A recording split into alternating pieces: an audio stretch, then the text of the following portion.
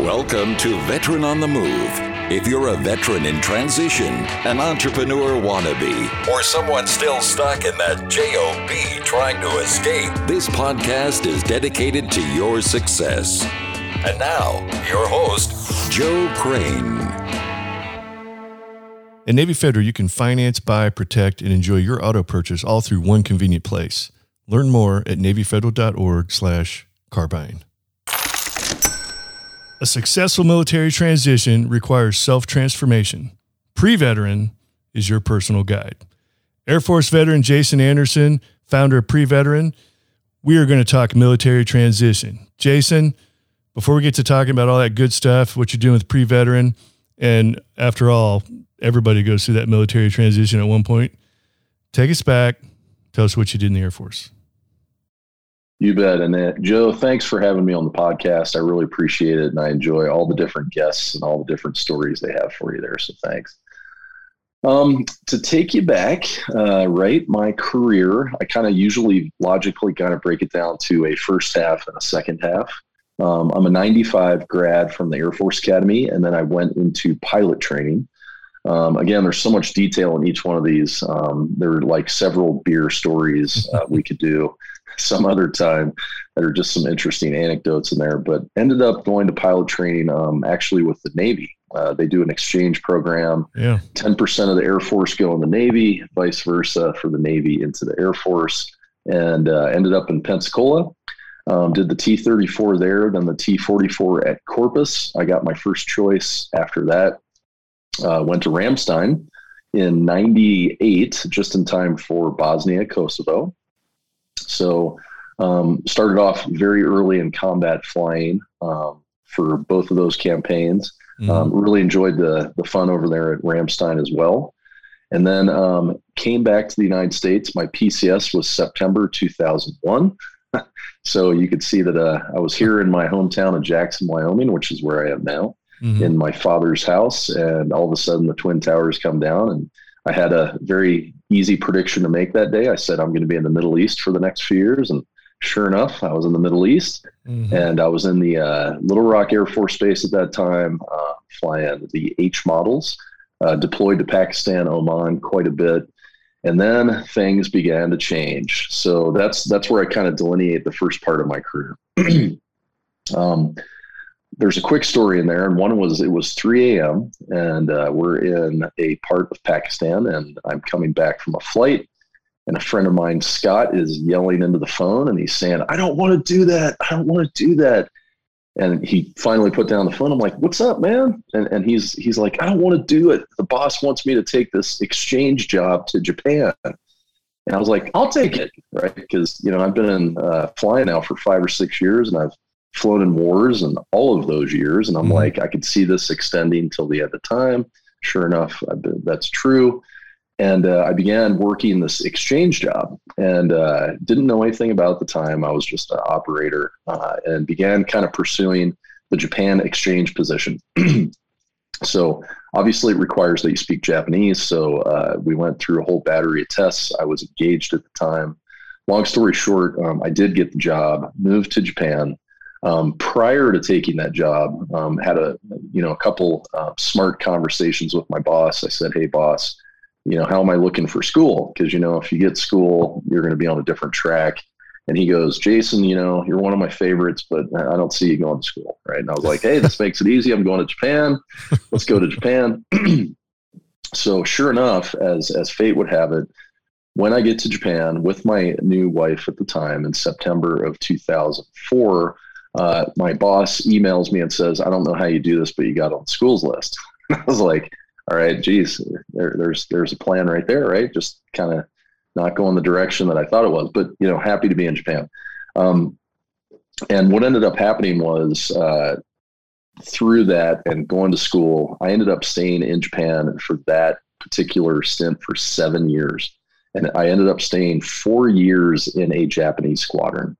And that was a really unique kind of experience where it was me and 500 Japanese folks in a squadron together for 4 years. And then after that, I went to their Air Command and Staff College in Tokyo. Really? So we were truly off the grid. And that's why I delineate kind of the first half of my career was flying. Second half of my career was international. So if you can just imagine, as I was getting ready to leave Japan, no one on earth outside of GS-12 and Hawaii knew I existed in the Air Force. So what is a person to do? Better figure it out real quick. So I started cold calling people within the Air Force going, hey, I'm coming up on my next assignment. What should I do? So it kind of, because of the international background and the Japanese language ability, what ended up happening is I kind of zeroed it down to a job in Hawaii at PACAF or PACAF, PACOM, or the Pentagon. Got a hold of someone in the Pentagon, and then my last almost 7 years was at the Pentagon doing foreign military sales, selling a lot of equipment and hardware to Japan, Korea, and Taiwan. No kidding. Wow. That's awesome. So the Japanese fly C-130s? They do. They got 16 C-130s in Komaki Air Base. Another kind of interesting story in there was, right after I had gotten to Japan and right after we had finished language school together, that was the Badachi big tsunami. So I ended up going down being the liaison between the U.S. Air Force and the Japan Air Self-Defense Force down there in Utapao. Mm-hmm. So I was in Utapao for 45 days. If you've ever been there, that was an interesting experience. Wow. Great story. So talk us through some of your transition. You're obviously in DC at the Pentagon for several years, working your way out of the Air Force. You looking towards getting a JOB or going into entrepreneurship?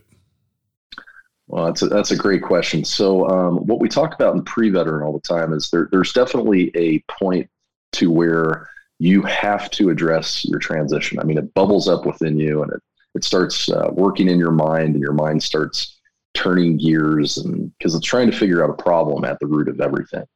So for me, my planned retirement was 2014. So my brain really started going into hyperdrive in 2011, 2012. And of course, we wanted to move back to Wyoming, which is where we are now. It's where my family is. I want to spend time with my dad, my father. 20-year career, and you don't get to see them much. It kind of changes your perspective. You want to be around family a lot more. So, of course, as is kind of standard with transitioning, military population and their comfort, I went to usajobs.gov, of course, and tried to look for work in Wyoming, and found, I'm not joking, a lumberjack as a trade to kind of do in Wyoming. I'm like, it doesn't quite fit my skill set. Sounds cool. So this actually fits right into entrepreneurship. And I know that your listeners like to hear about those things. What I ended up doing was in my moment of sheer, I don't want to call it panic, but I'd call it stress. And it is very stressful when you feel like you're spinning your wheels and you feel like you're not getting in the direction you want to go or making progress. I turned we were driving back from somewhere on I-95 heading north up to Springfield where we lived. I turned to my wife, who was in the passenger side, and I said, you know what we're going to do? We're going to start a small business, right? And she goes, what? You don't know a damn thing about business. And, I remember sitting there thinking what she said, and I'm like, she's totally right.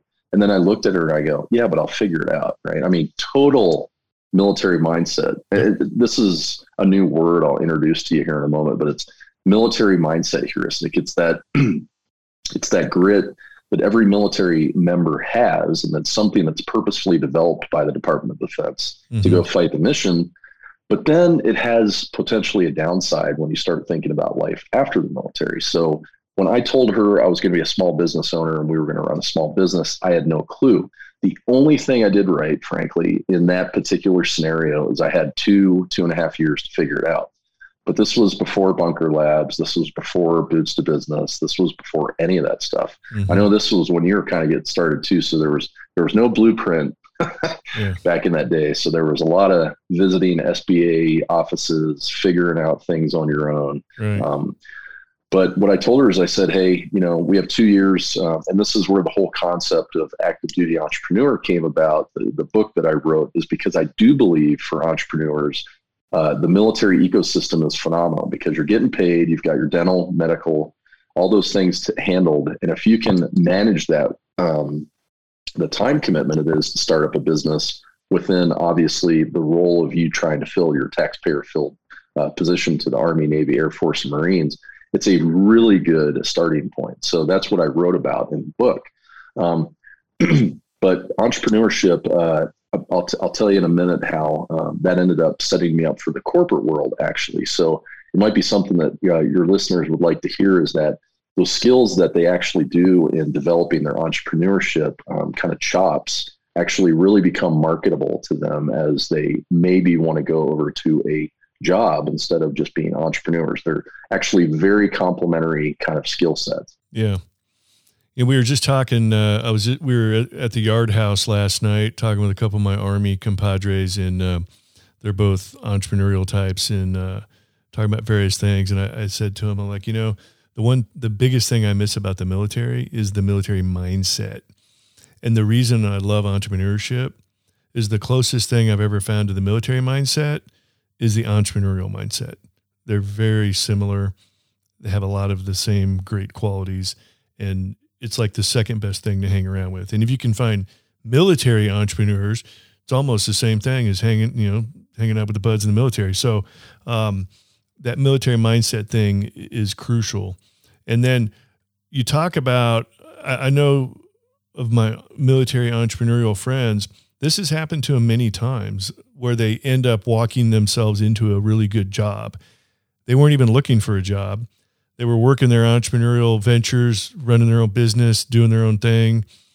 And somebody said, wow, you're doing all the things that we need. Come work for us. Here's a bunch of money and full benefits. And when you're a starving, struggling entrepreneur, sometimes that's really, really tempting. And so I know several folks that have walked into a job not even looking for one because of their entrepreneurial ventures that they were heavily involved in. One thing that typically happens is they love the money and the benefits, but they didn't realize how almost unemployable they had become because they were an entrepreneur, calling their own shots, running their own show. Now they're back to being an employee, almost like swallowing your pride, or a really tough pill to swallow. Have you experienced some of that yourself? So I'll start off with how they were complimentary in getting me a job. So kind of like I was just mentioning, 2012, 2013, 2014 time period, we decided to create a digital advertising service just for locals here, which is a huge business in a small kind of tourist town of Jackson Hole. Mm-hmm.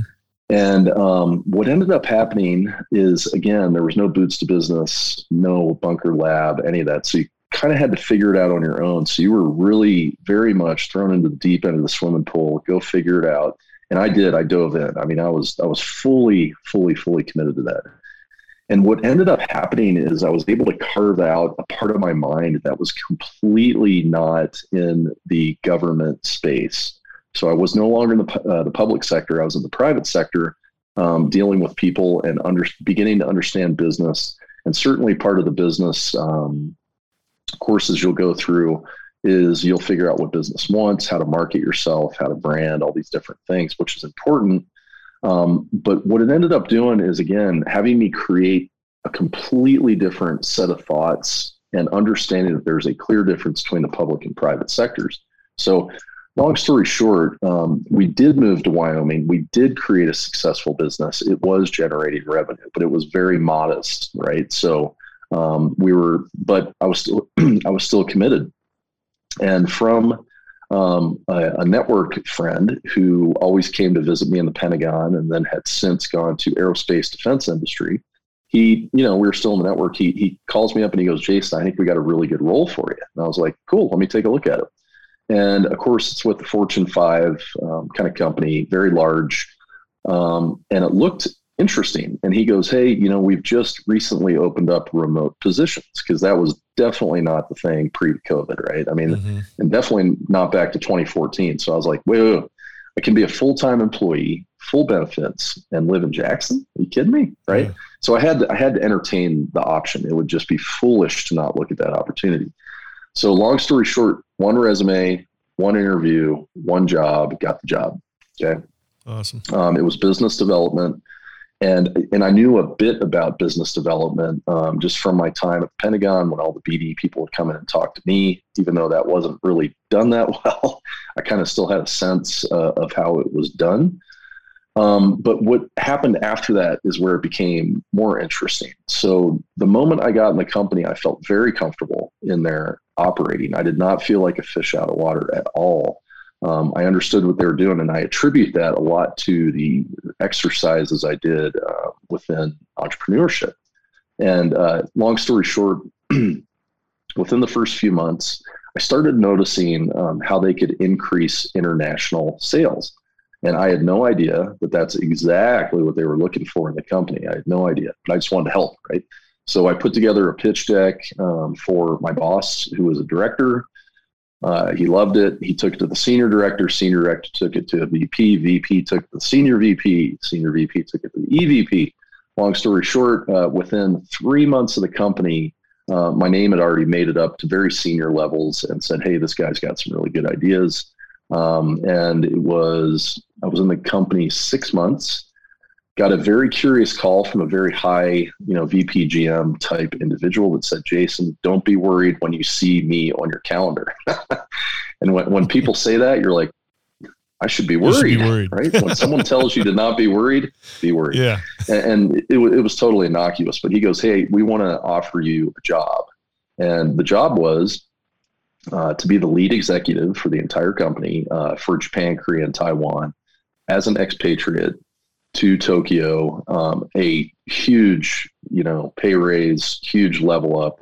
So I moved up 4 levels in the company and ended up doing I ran the business for Japan, Korea, and Taiwan for that big company. So it was phenomenal learning in that environment. It was very vertical for a couple of years. And then once I got over that hump, I felt very, very comfortable in the business world. Everything from P&L to hiring, firing, talent management, all of that. So that's what I think, like, just to your point, that's the things that got me into the door and promoted very quickly at a very high level within the company. And I attribute that to a lot of the exercising I did. Wow. Awesome. Well, hey, Jason, hold that thought. We're going to be right back. Take a quick break. We bought a few cars with Navy Federal over my 31 years as a member with their fully loaded car buying experience. Let me tell you, when you become a member of Navy Federal Credit Union, life gets better. You can finance, buy, protect, and enjoy your auto purchase all through one convenient place. They have low rates and pre-approval that's good for 90 days, so you know what you can afford while you shop. You can save thousands off MSRP with Navy Federal's car buying service powered by TrueCar. You can also get exclusive member savings with Carfax, Geico, and SiriusXM. They're always available with 24/7 member service representatives to answer any questions. Learn more at NavyFederal.org/carbine. Credit and collateral subject to approval. Your actual savings off MSRP may vary. Navy Federal Credit Union is federally insured by NCUA. All right, back talking with Air Force veteran Jason Anderson, founder of Pre-Veteran. All right, Jason, great story, working its way up to where you're at now. You guys really just relaunched Pre-Veteran a few months ago. So tell us what you're doing with Pre-Veteran. Yeah, you bet. So we started Pre-Veteran off, and I want to say again, because it had been around since 2014 for a couple of reasons, but the scope was not at all what we wanted to be. We wanted to expand it well beyond that. But those experiences that I had in Asia, running a business and all the complexities with that, I knew I needed to learn more and develop more myself before I could actually take that to a customer. So we had that website just sitting kind of dormant, had some messaging on there, but that was about it. And then we did decide, after doing a whole lot of work, a whole lot of research that I'll show you here in a moment, that went into what we're doing now, which is Pre-Veteran is all about helping military members and military spouses transition more successfully to the private sector. And employment, and I'll show you why we pick on employment here for the most part.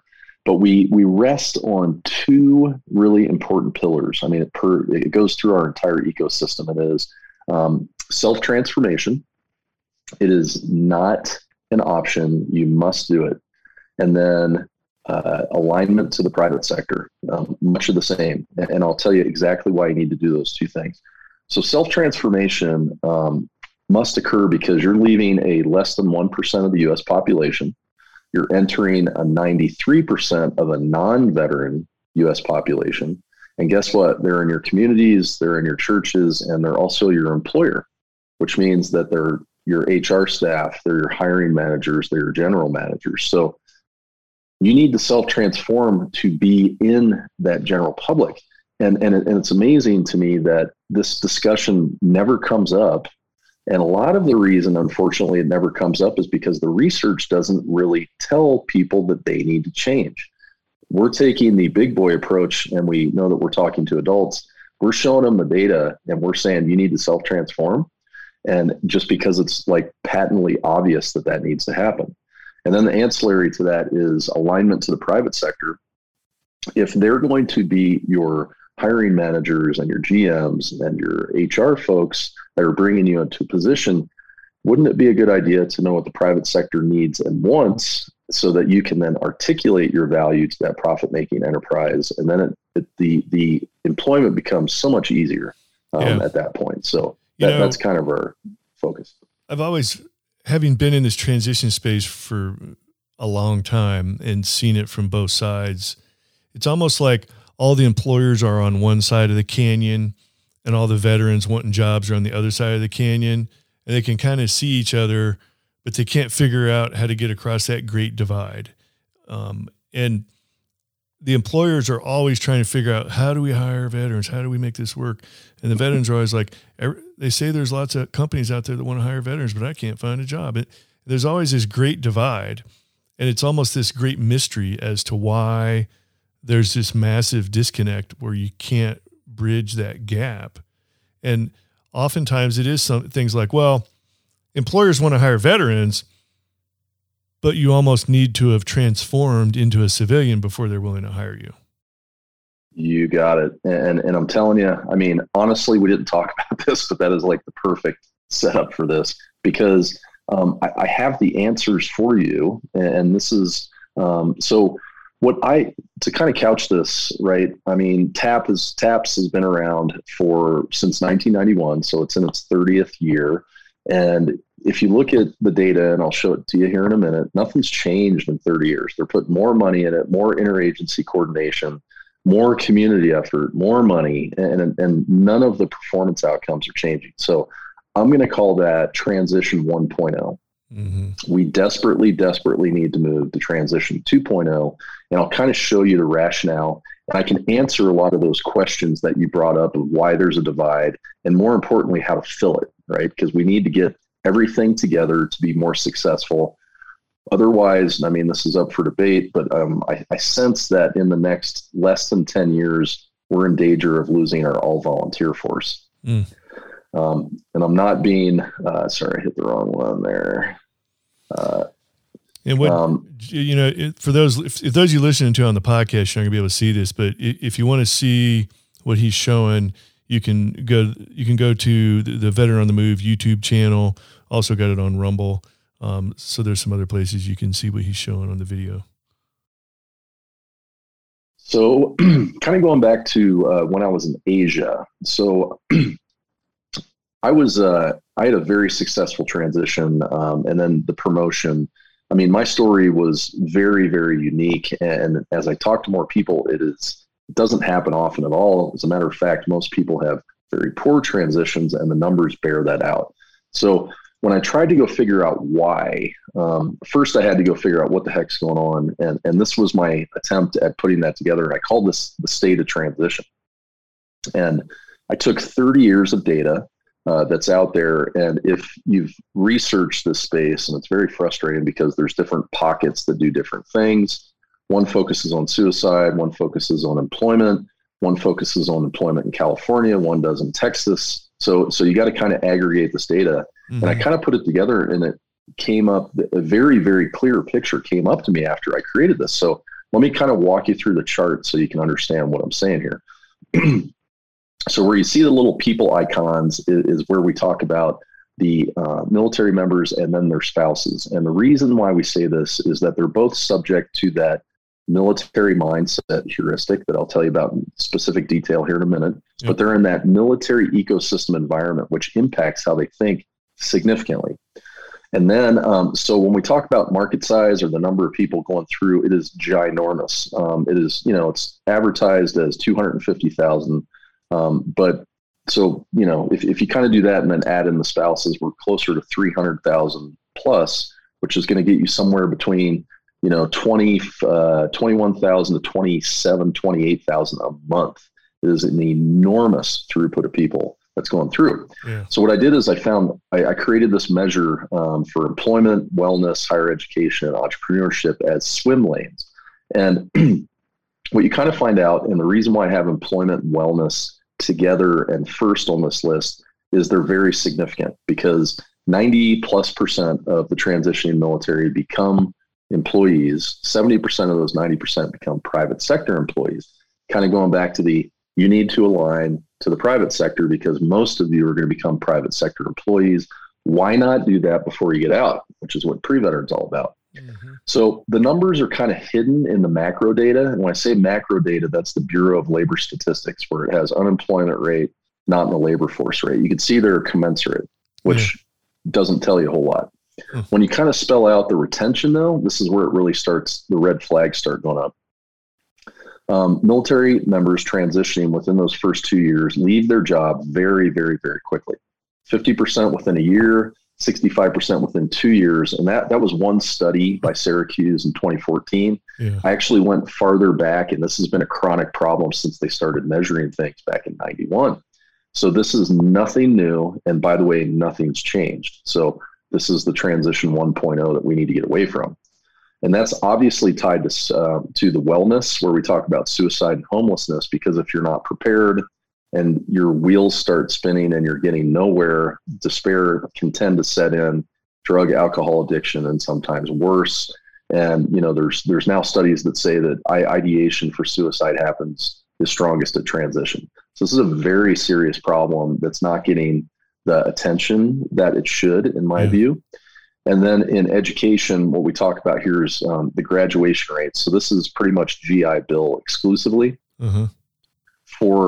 I don't know if your audience knows this, but we spend $12 to $13 billion a year on the GI Bill. Wow. And we're getting a 48% graduation rate, which means by definition, $6-7 billion is going out the window, right? For that just is not being performed on. That's poor performance. I don't care who, I don't know who would argue with that being good performance.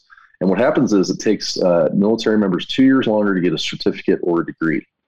Now, after I looked at this, and then, because entrepreneurs are definitely listening in, I'm not concerned about the decreasing entrepreneurship rate. In my view, it's normalized to the general public. And I think that's completely fine. If you kind of look back at post-World War II and even going back to 96, we had higher entrepreneurship rates, and no one can really tell why.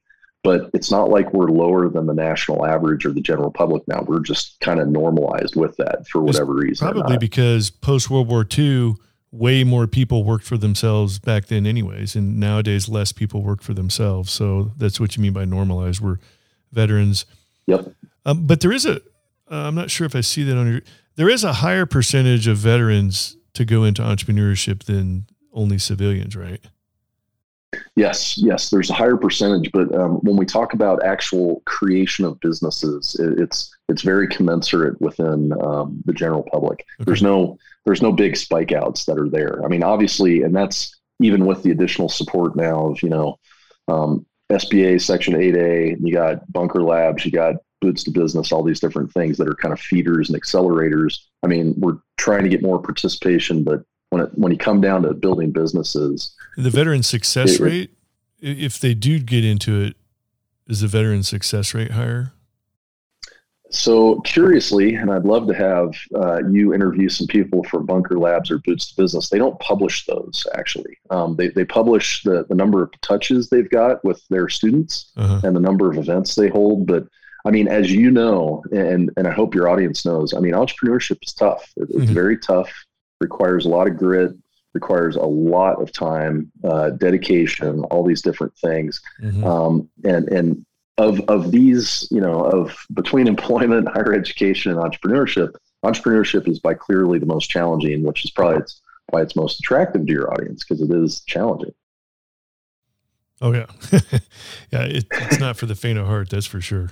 It's not for the faint of heart, and that's why it's a good fit, I think, for the military as well. Right. Now, that said, let me get, if you don't mind, into specifics. So this is the result. This is 30 years of aggregated data showing that we do not perform well in the 2 years following military transition. Well, why? Right? That's the next logical question, and this is where we need to mature the conversation. And what pre-veterans trying to do is be a leader in maturing this conversation, because I think what people want is this knowledge so that they can go, whoa, there is a problem, and I don't want to be in those statistics, and I want to fix it by knowing what's going on in my own mind. So I got to give you, you see a big brain here on your screen if you're on the YouTube channel. Here's why. As I went through my journey of trying to figure out why those 2 years are so problematic and why we've been falling into the same problem as a group for the last 30 years, if not longer, before measuring, I went through different academic disciplines, sociology, anthropology, psychology, you name it, and I finally landed on cognitive neuroscience.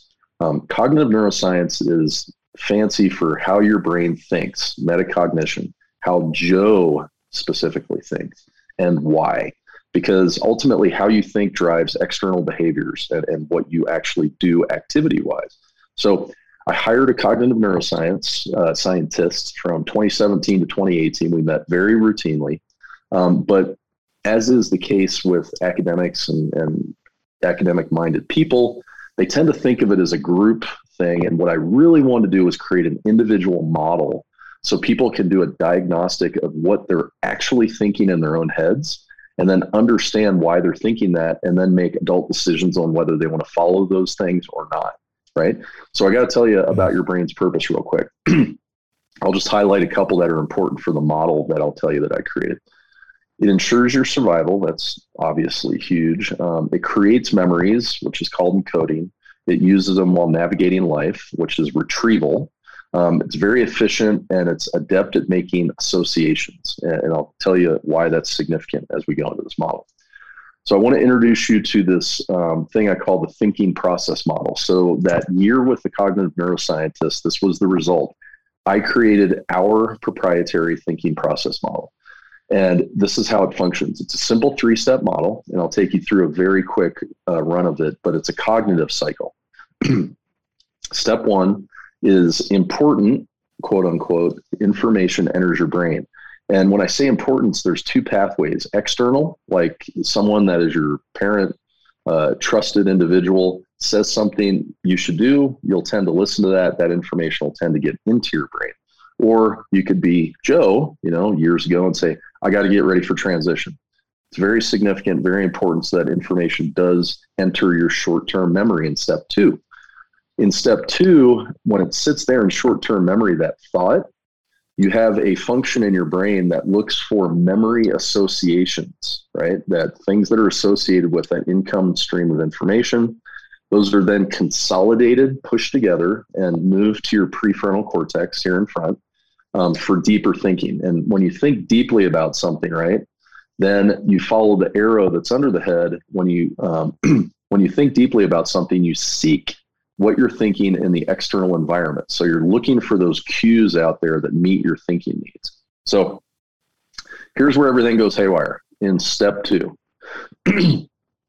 So when I talk to my audience with military transition, I say kind of a bit, I challenge them a bit, and I say things that are a little bit striking to them. So I say,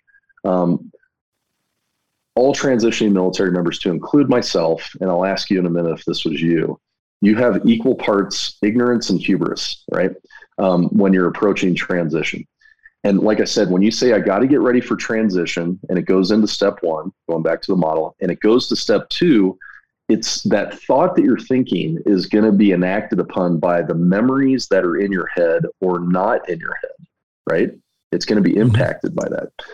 So your memory spectrum Your memory spectrum ranges from this left side here, which is brain gap. We've named this, and we're trying to get new words out into the ecosystem to get people to understand what they're thinking, because it's helpful to identify what you're thinking. This brain gap is when you have no memory associations. In other words, you've never transitioned. In other words, you're ignorant about transition, right? However, on the other side of the spectrum is when you have your hubris. This is your military mindset heuristic, that thing that the DoD is trying to be developing for the last 4 or 40 years. Guess what? It's going to enact some kind of force upon that as well. Here's the net result. And I'll go into, so brain gap, remember, is where you have not done it before, but it goes back to your brain wanting to survive. So as that incoming information says, I got to get ready for transition, you have no memory of it, your cognitive cycle stops. So people often say, I can't think through transition. I can't think through point A to point B. Well, guess what? Your brain is now trying to solve a complex problem because you can't see a clear path to A to B. So guess what it does? It gives you a bunch of GFIs, right? Good freaking ideas. Here's some examples. Should I do something completely different than what I do now? And the polls say 25% say that. Should I start my own business? This guy right here. Do I need to get another degree to be competitive, which is where we get this ridiculous, like you need 8 degrees to be competitive and then you're still not competitive. Mm-hmm. Do I need to get my PMP? That's like what the research space is telling all military people they should be project program managers, which is insane. And then for those that are retired, should I just hand out towels at a base? So I'll ask Joe, did you have any of these thoughts, Joe? Absolutely. I think I had all of those. Yeah. So here's what's interesting. What we have our students do is then, this becomes because you need to know what your mind's thinking and why. And then once you know what it is, you recognize these as not being super productive, right? These take energy and resources away from you as you go look for each one. And then, it's 2 months later and you're like, I haven't gotten anywhere, right? I mean, mm-hmm. I'm like, oh, now I need to go to get my MBA. And now I need to get my Six Sigma. Now I need to, and you're literally spinning your wheels all while your stress load is going way up, right? So this is bad. Mm-hmm. Okay. On the other side of the spectrum is your military mindset heuristic. So a heuristic is a fancy term that means a mental shortcut that allows individuals to make decisions, pass judgments, or solve a problem quickly. And you've heard this before where the information barely enters your head and you've already made a judgment on it. That's a heuristic. So the military actually creates that by purpose, right? So examples of the military mindset heuristic are this, and this is like classic military, right?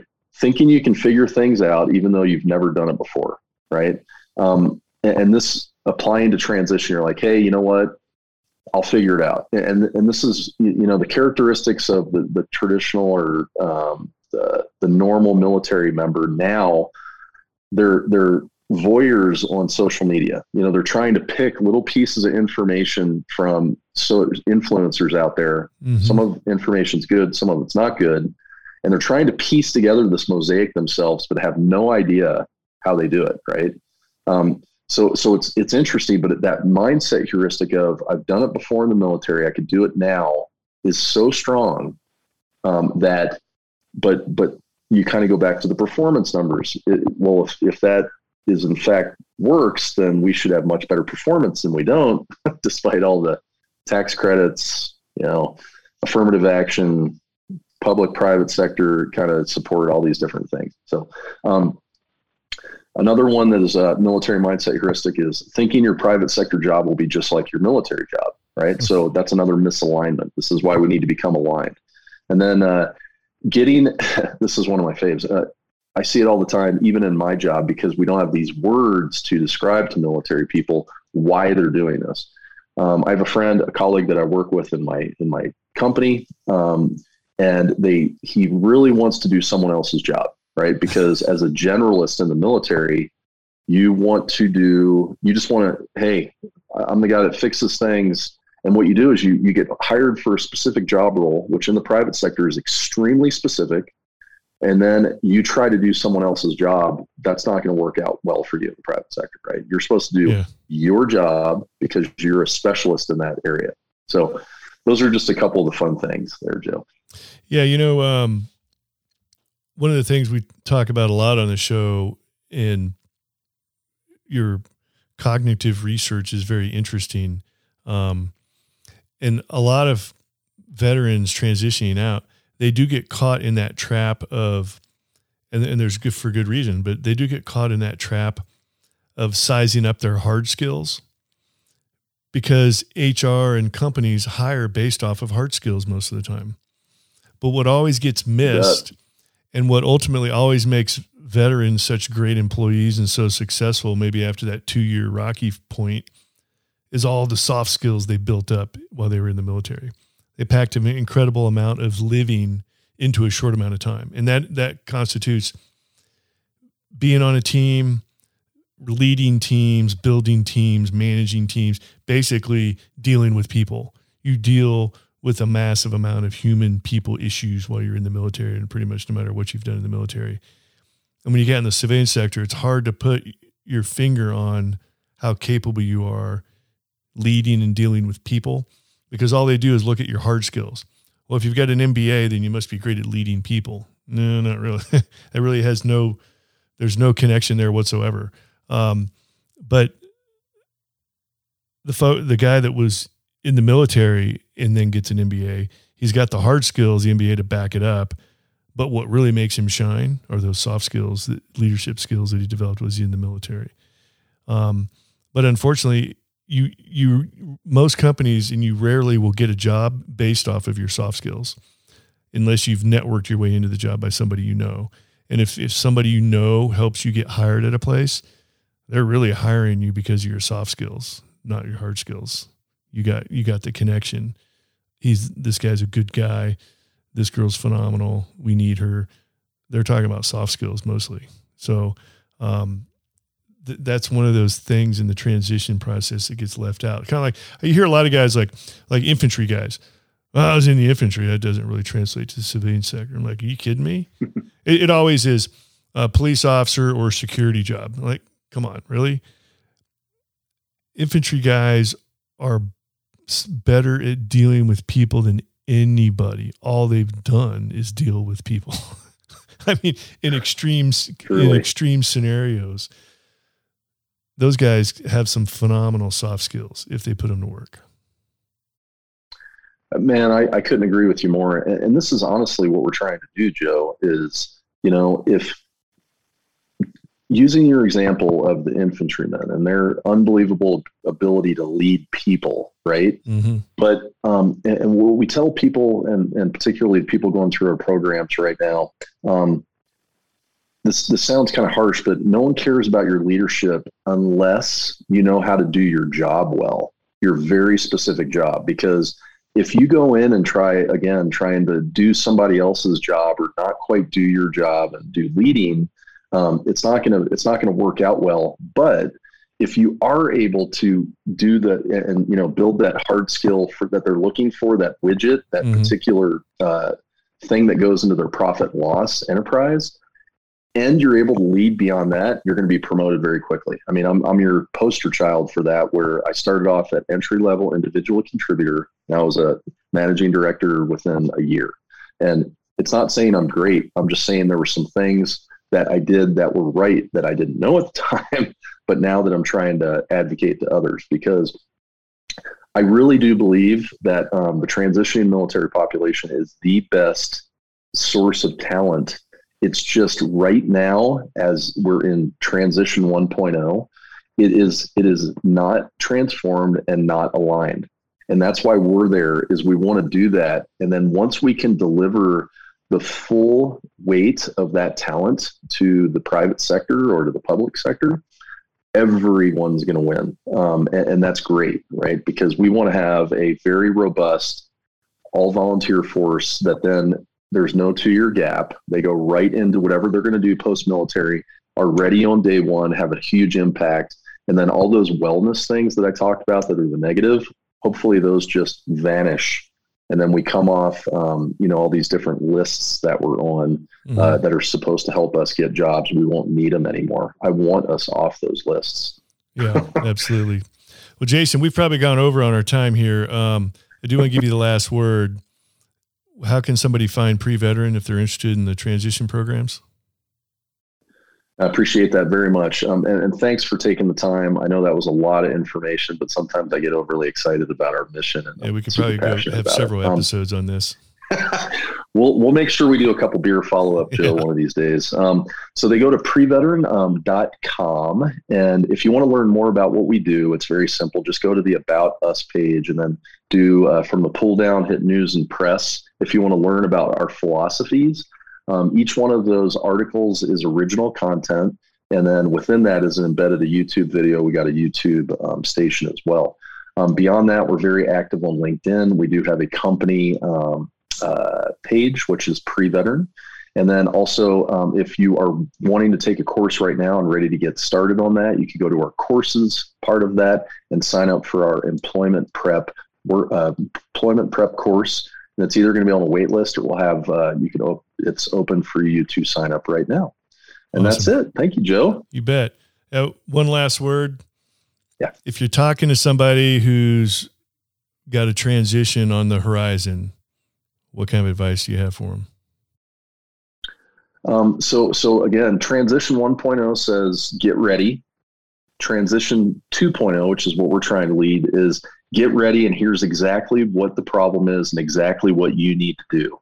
So if you want specifics, come to Pre-Veteran, and I want you to be part of the community so we can start solving all these big problems together. You bet. All right, Jason. Well, thanks for sharing your wealth of information. We'll have to look forward to Pre-Veteran's future success, and definitely have to have you back on the show here, check in on you. That'd be great. Appreciate it very much, Joe. Thanks to you and all your listeners. You bet. All right. These two veterans are Oscar Mike. Thank you for listening to Veteran on the Move, your pathfinder to freedom. If you like the show, leave us a review on iTunes. Reviews are always greatly appreciated. So until next time, this veteran is Oscar Mike.